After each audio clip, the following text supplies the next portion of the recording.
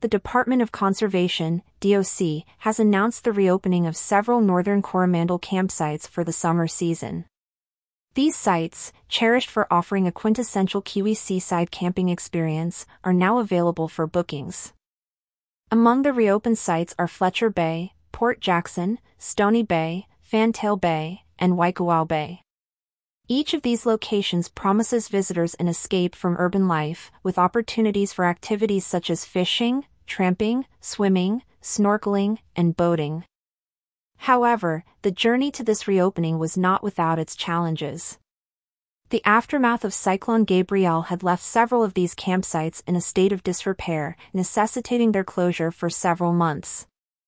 The damage from the cyclone was extensive. Repair efforts included tasks like inspecting vaults beneath toilets, mending water infrastructure, rebuilding internal roads within the campsites, repairing bridges, culverts, and clearing out strewn vegetation and fallen trees. In light of the cyclone's impact, the DOC, in collaboration with the Thames Coromandel District Council, has introduced several changes to the management of these campsites to ensure their sustainable use and the safety of visitors, as reported by SunLive. One significant change has been the reduction in visitor capacity at several sites. For instance, Port Jackson's capacity has been reduced from 250 to 185, Fletcher Bay from 300 to 200, and Fantail Bay from 80 to 60. This decision to reduce capacity is strategic.